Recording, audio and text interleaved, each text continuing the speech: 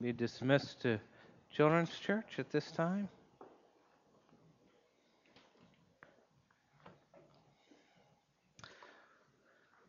The rest of you want to get out your sermon outline. Should say Christ, belief versus unbelief.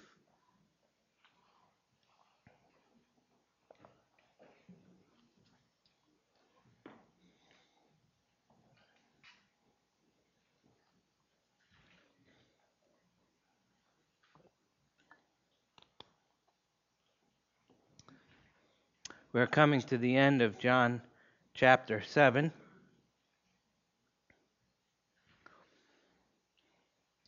And Jesus is speaking here. He's at the Feast of Tabernacles.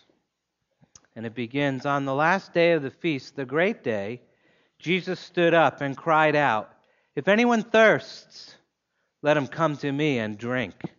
Whoever believes in me, as the Scripture has said, out of his heart will flow rivers of living water."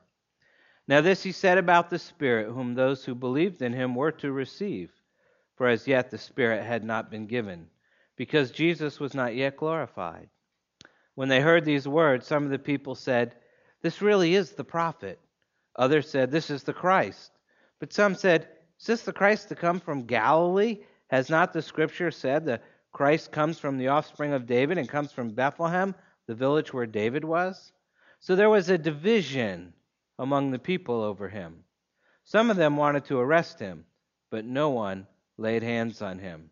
The officers then came to the chief priests and the Pharisees, who said to them, "Why did you not bring him?" The officers answered, "No one ever spoke like this man." The Pharisees answered them, "Have you also been deceived? Have any of the authorities or the Pharisees believed in him? But this crowd that does not know the law is accursed."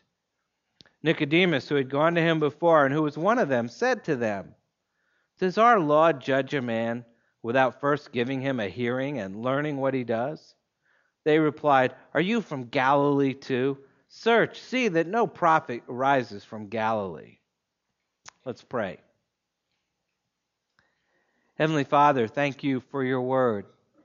Thank you for all that it teaches, all that you use it for in our lives. Thank you that you promise that your word goes forth and never returns to you void, but always accomplishes the purposes for which you send it out.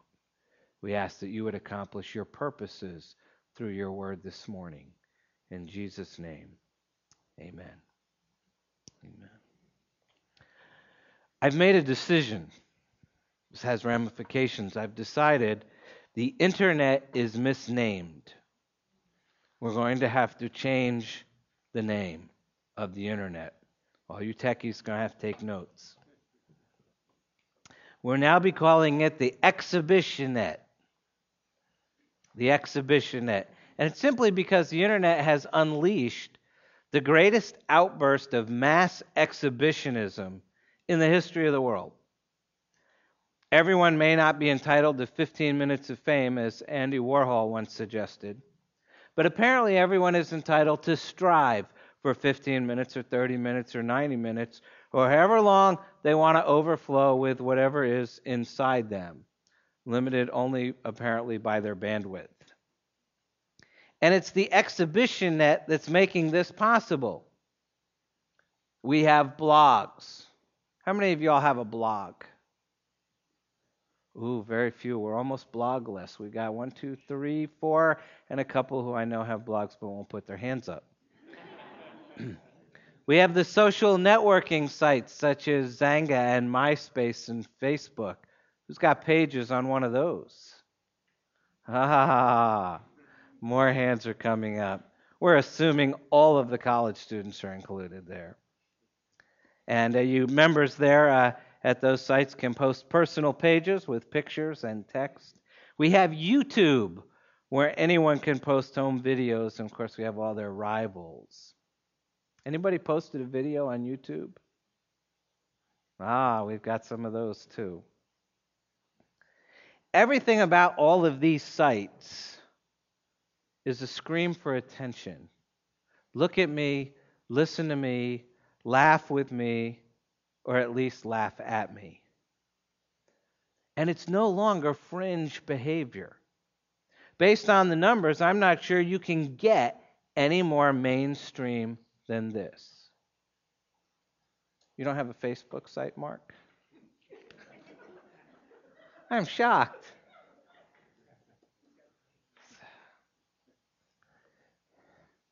One century at a time with Mark. I love you. Facebook started as a site for college students. It now has more than 9 million members. 12 million Americans have weblogs or blogs. YouTube now says that over 100 million videos are watched each and every day. And MySpace claims 56 million members in America alone. And we have no idea how many people have personal web pages out there, but the numbers are in the tens of millions. And if you add up the numbers, even allowing for overlap, that means that approximately 1/3 or 33% of all Americans, men, women, and children, now have a personal presence on the internet. And the exhibition net is big business. In 2005, MySpace sold for $580 million. Yahoo is supposedly buying Facebook for slightly over $1 billion, and Google bought YouTube for $1.65 billion. And all these sites aim to make money, mainly through ads and fees. And what's interesting culturally and politically is that their mass popularity contradicts the belief that people fear the internet will violate their right to privacy. In reality, millions of Americans are gleefully discarding or at least cheerfully compromising their right to privacy. They're posting personal and intimate stuff in places where millions of people can see it. People seem to crave popularity or celebrity more than they fear the loss of privacy. And some of this is crass self-promotion. The internet is a very cheap way to advertise ideas and products. Last September, there was a very popular series of videos on YouTube known as Lonely Girl 15, and it was revealed to be a scripted drama written by 3 aspiring filmmakers and not, as everybody thought, the random meditations of a lonely teenage girl. But the exhibition net is more than a marketing tool. The same impulse that inspires people to overflow by spilling their guts on Jerry Springer or by participating in the non-reality TV shows has now found a mass outlet. MySpace aims at an 18 to 34-year-old audience. And many of the pages are, to put it mildly, proudly raunchy. U.S. News and World Report had a cover article last September on MySpace. And I love their description. They describe MySpace as Lake Wobegon gone horribly wrong. A place where all the women are fast and the men are hard drinking. And up to a point, the blogs and the social networking sites just represent a new form of electronic schmoozing, extensions of email and instant messaging. But what's different is this undiluted passion for self-publicity. The larger reality, and often the unintended reality, is that today's exhibitionism might last a lifetime. What goes on the internet often stays on the internet. And something that seems harmless or silly or merely impetuous now, when we look at it in 2 weeks or 2 months or 2 decades, will seem offensive and stupid and reckless. Henry David Thoreau famously remarked that the mass of men lead lives of quiet desperation. Well, thanks to technology, that's no longer necessary. People can now lead lives of noisy and ostentatious desperation. We all overflow with something. We can overflow with desperation. We can overflow with self-promotion. We can overflow with immorality. We can overflow with self-righteousness. And whether we try to keep it to ourselves or post it online for the whole world to see, we can be sure of one thing. Jesus is intensely interested in what's overflowing in our lives. After all, it was Jesus who said in Matthew 12, "For out of the abundance of the heart the mouth speaks." The good person out of his good treasure brings forth good, and the evil person out of his evil treasure brings forth evil. And today the good and evil coming forth is free, live, and online. And people are in a race to overflow for all the world to see and for God to judge. And that brings us to our text this morning. We're at the Feast of Tabernacles in Jerusalem. And our passage today opens with Jesus making a dramatic statement. He says, "If anyone thirsts, let him come to me and drink. Whoever believes in me, as the Scripture has said, out of his heart will flow rivers of living water." And he makes the statement, we're told, on the last day of the feast, the great day. Now, to fully understand this dramatic and for the Jews stunning statement that Jesus is making here, it's necessary to understand what happens on the last and greatest day of the Feast of Tabernacles. It's also called the Feast of Booths. The Feast of Tabernacles is a feast of thanksgiving to God for his provision for Israel while they were wandering in the wilderness in the desert for 40 years. And each day of the festival, the people come to the temple with palm branches, which they use to form a roof over their head, while they march around the great altar inside the temple. At the same time, the priests take golden pitchers, and the high priest takes this great, huge golden pitcher, and they go down to the pool of Siloam, and they fill it with water. And they carry it back to the temple through the water gate, while all the people chanted from Isaiah 12:3, "With joy you will draw water from the wells of salvation." And the water was carried up to the great altar, and it was poured out on the altar as an offering to God. And this was done over and over and over again until the water overflowed from around the altar, and it ran out until it reached all the people who surrounded the altar. And the whole dramatic ceremony is a vivid thanksgiving for God's good gifts of water, which we see back in Exodus 17 and Numbers 20, when the water sprang from the rock while Israel was traveling through the wilderness. And it's a reminder to them of their dependence on God, as well as being an acted out prayer that God would continue to send forth rain on them as a sign of his blessing. And it also serves to remind the Jews that God would pour out his Spirit in the last days at the time of the Messiah. And that's the backdrop that Jesus has and that Jesus uses to make his dramatic statement at the beginning of our passage. So let's see what he says and how the people respond. We start with thirsty people overflowing with the Spirit. Overflowing with the Spirit. We see Jesus standing up in the temple courts while this dramatic water ceremony is going on, and in a loud voice he issues a call to the thirsty. On the last day of the feast, the great day, Jesus stood up and cried out, "If anyone thirsts, let him come to me and drink. Whoever believes in me, as the Scripture has said, out of his heart will flow rivers of living water." And he's calling the people to come, drink, and believe. He's calling the people to enter into a personal relationship with him, and secondly, to recognize that they have real, serious needs. Not mere physical needs, but greater spiritual needs, needs of the heart. And responding to his call involves trusting him, trusting he can actually meet those needs, both the physical needs and the greater spiritual needs.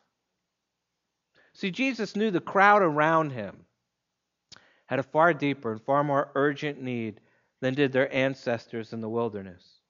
For their thirsts, like ours today, are spiritual and eternal. You can't help but think of all the thirsty people around us, the restless, parched multitudes around us today. People in our neighborhoods, people at work, people at school, just folks that we know. Maybe see them, at all the various activities we do, on the field or on the court in the arena. All the folks that we're around are thirsty.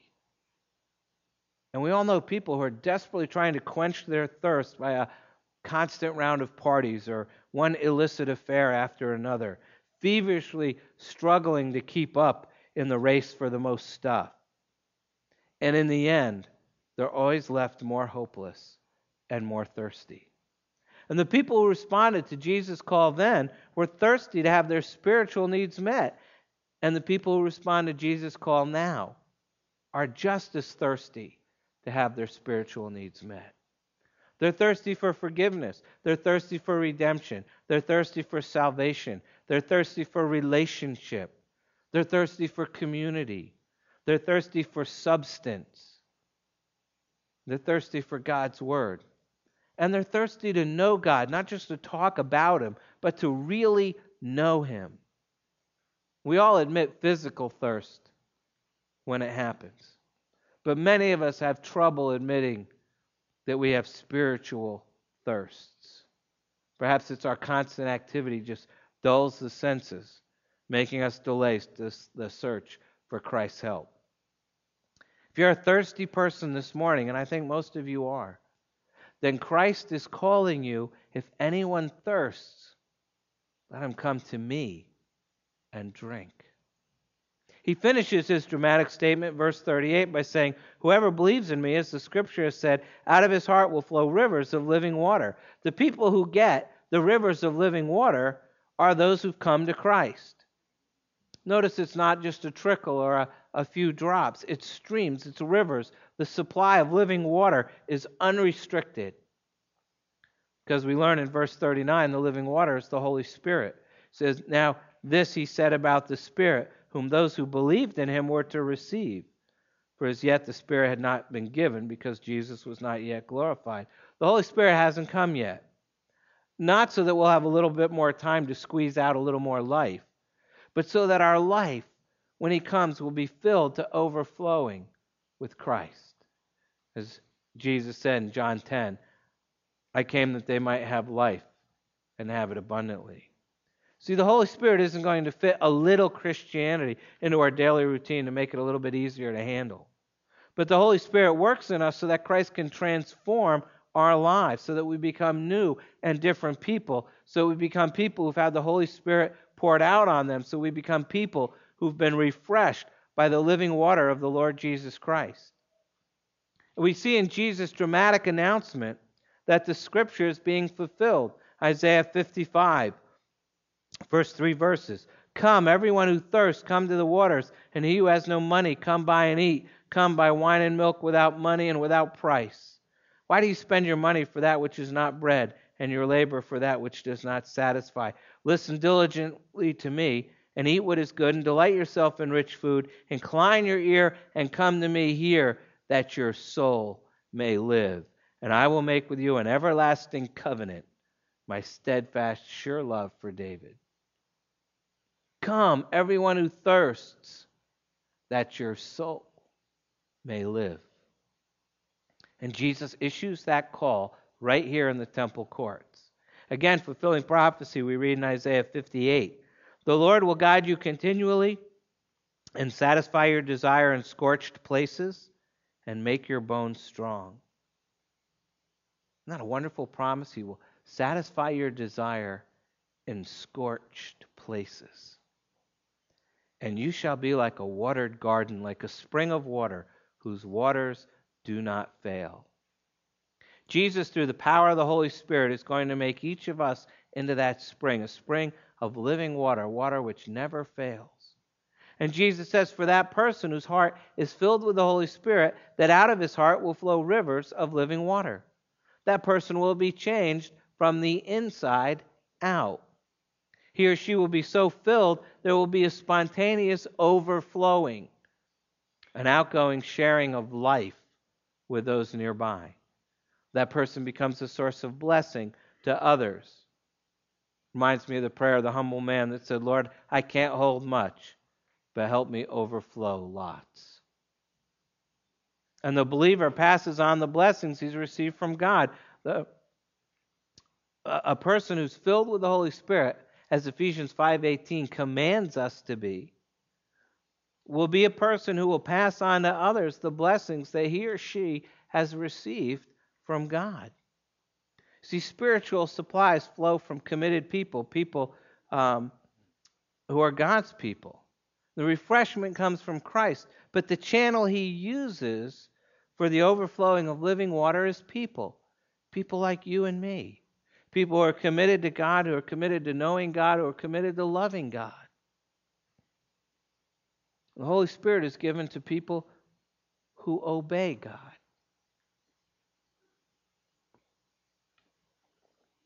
The Holy Spirit is the gift of the Lord to all believers. And he gives the Holy Spirit to those who love him. And believers demonstrate that love for God by their obedience to him.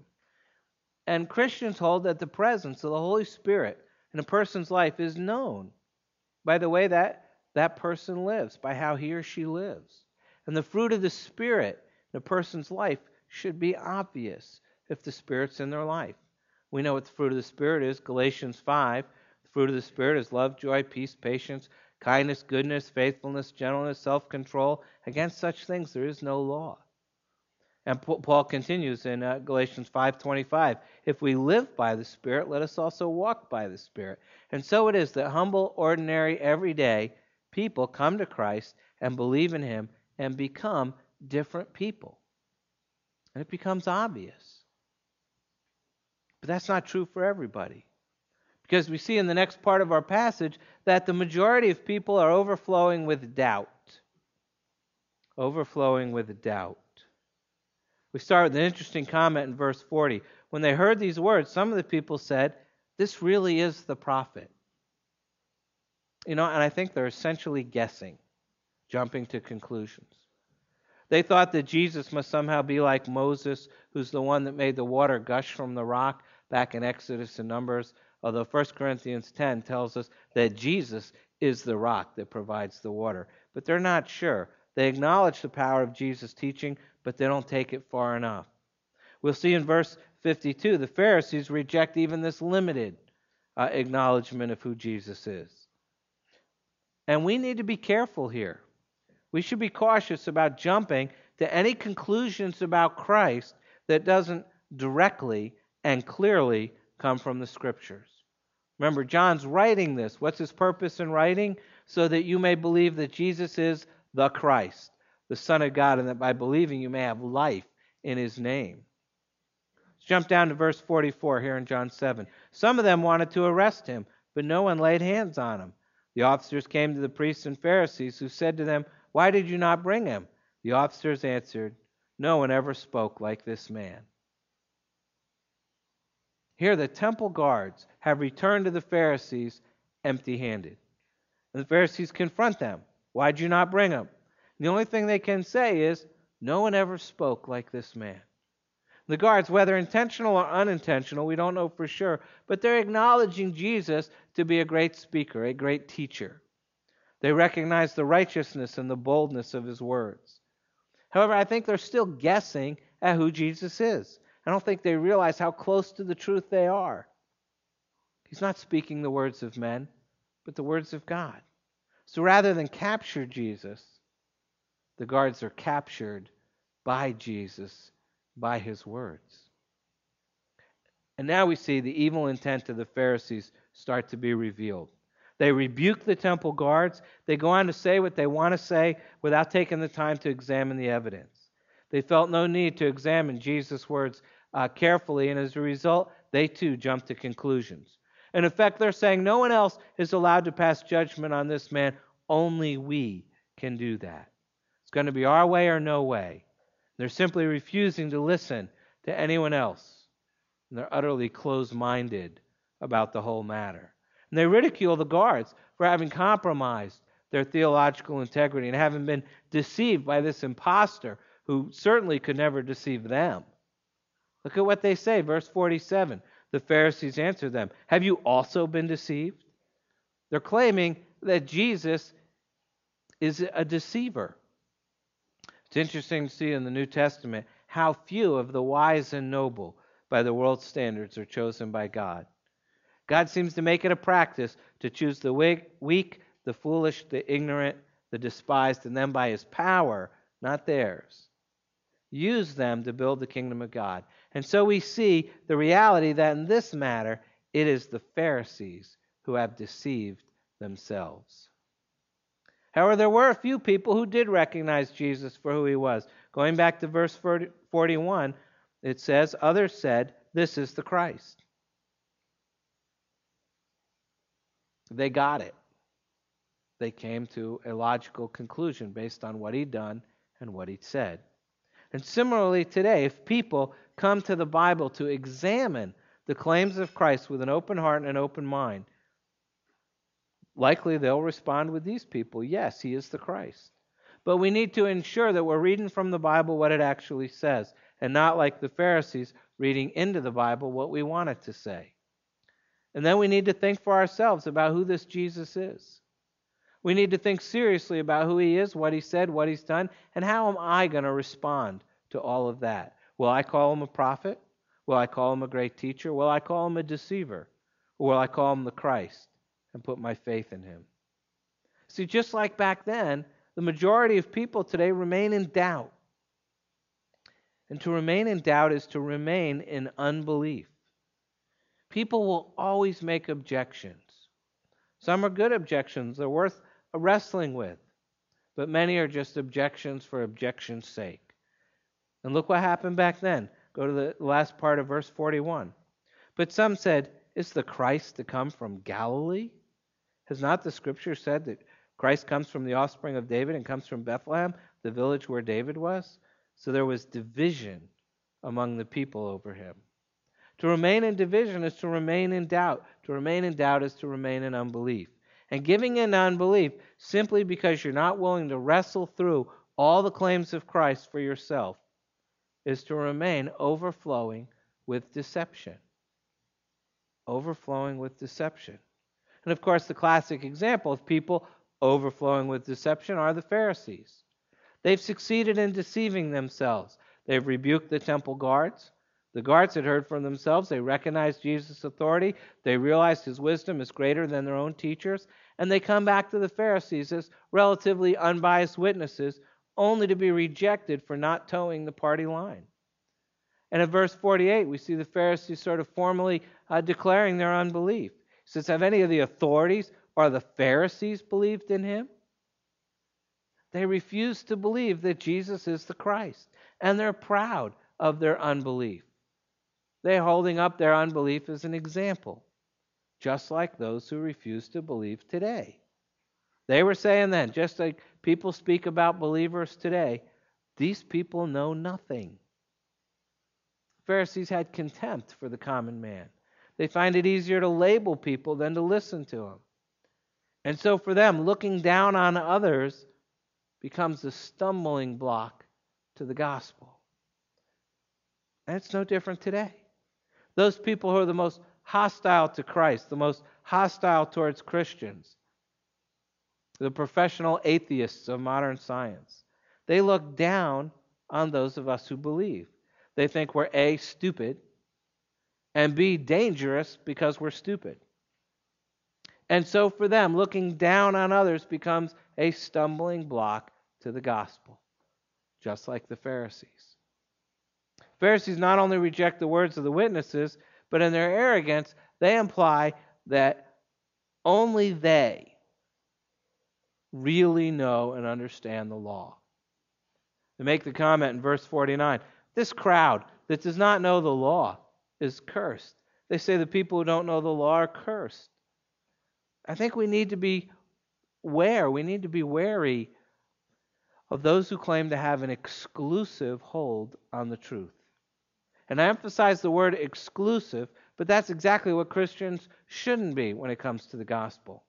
When Christians become Pharisees and begin to claim exclusive knowledge, I think it winds up doing harm to the kingdom of God.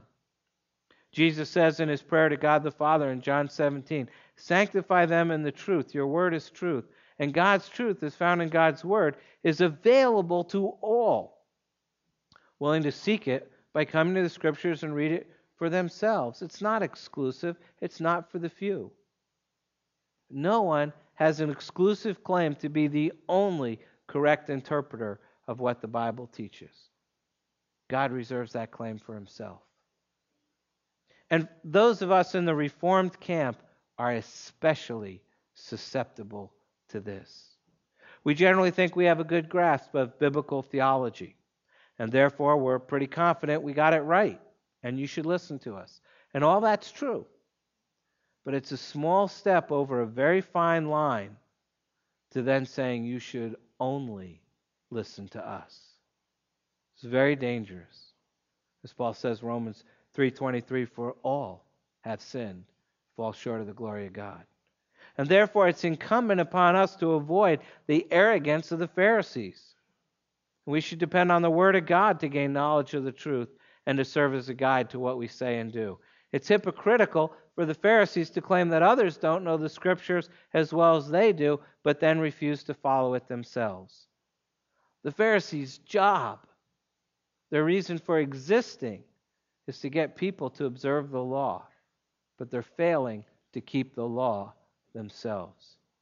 And in verses 50 and 51, Nicodemus, who shows up again, we sort of lost him after John 3, but now he's back.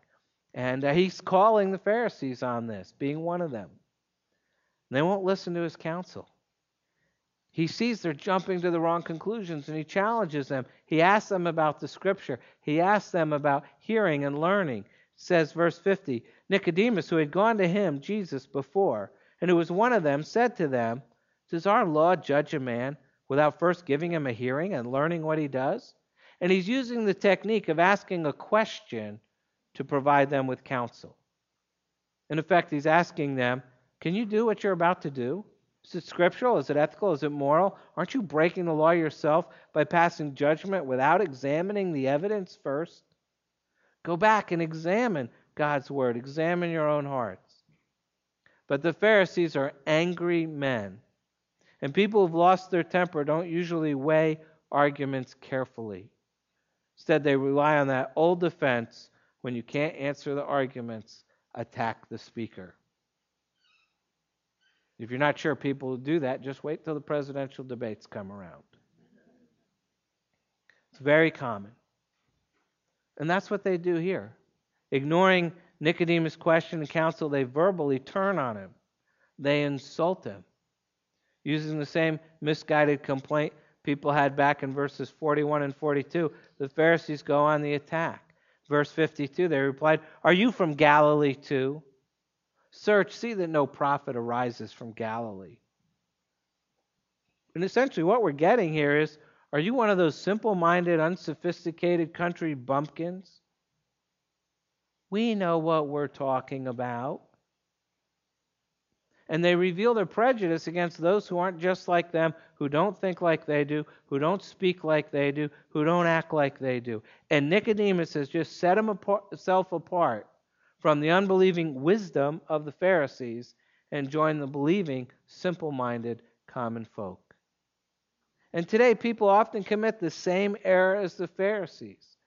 They allow their prejudices, their superficial evaluations blind them to the truth of Christ. I mean, to be honest, we're a garbage in, garbage out society, and everyone overflows with something.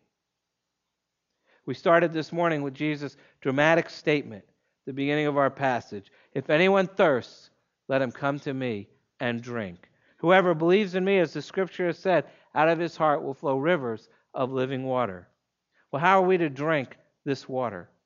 Although the offer is free and open to all, there's some terms that need to be met.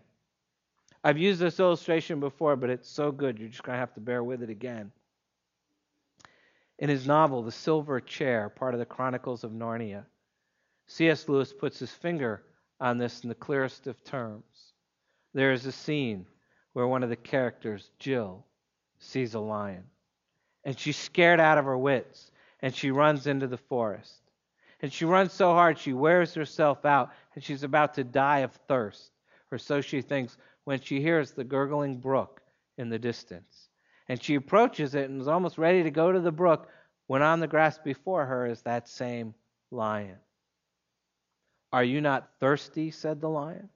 "I'm dying of thirst," said Jill. "Then drink," said the lion. "May I? Could I? Would you mind going away while I do?" said Jill. The lion answered this only by a look and a very low growl. And as Jill gazed at its motionless bulk, she realized she might as well have asked the whole mountain to move aside for her convenience. The delicious rippling noise of the stream was driving her frantic. "Will you promise not to do anything to me if I do come?" said Jill. "I make no promise," said the lion. Jill was so thirsty now that without even noticing it, she had already taken a step closer to the stream. "Do you eat girls?" she said. "I've swallowed up girls and boys, women and men, kings and emperors, cities and realms," said the lion. And he didn't say this as if he were boasting or if he were sorry or if he were angry. He just said it. "I dare not come and drink," said Jill. "Then you will die of thirst," said the lion. "Oh dear," said Jill, unconsciously getting a step nearer. "I suppose I must go and look for another stream then." "There is no other stream," said the lion. And it never occurred to Jill to disbelieve the lion. No one who had seen his face could do that. And her mind just suddenly made itself up. It was the worst thing she ever had to do, but she ran forward to the stream, knelt down, and began scooping up water in her hand. It was the coldest, most refreshing water she had ever tasted. Do you see what C.S. Lewis is saying? When you come to the water, you're coming to a lion. And you come on the lion's terms. And you have to yield yourself by faith in order to get the water. And some of us need to realize that we're thirsty, that we need that water so badly we're going to die without it. We need to step out in faith, yielding to the lion of the tribe of Judah, and to receive the living water of eternal life. At the end of the Feast of Tabernacles, the Levites lead the people in a prayer of thanksgiving to God. That prayer is recorded for us in the book of Nehemiah, and part of it goes like this: "You gave them bread from heaven for their hunger, and brought water for them out of the rock for their thirst. And you told them to go in to possess the land that you had sworn to give them. But they and our fathers acted presumptuously and stiffened their neck and did not obey your commandments. But you are a God ready to forgive, gracious and merciful, slow to anger, and abounding in steadfast love, and did not forsake them. You gave your good spirit to instruct them, and did not withhold your manna from their mouth, and gave them water for their thirst." We saw in John 6 that Jesus is now the bread from heaven. And now we see in John 7 that he is the rock from which comes living water, the Holy Spirit who sanctifies us. He hasn't withheld the bread from us. He hasn't withheld the water from us. He hasn't withheld the Spirit from us, because he is a God ready to forgive, gracious and merciful, slow to anger, and abounding in steadfast love. Do our lives reflect the fact that we're filled with living water? Do our lives show that we're filled with the Holy Spirit? Do our lives reveal Christ by the fruit of the Spirit that others can see in us? Are we overflowing with the love of Christ? What are you overflowing with? Because everyone's overflowing with something. We need to pray. Take a moment to do that, and I'll close.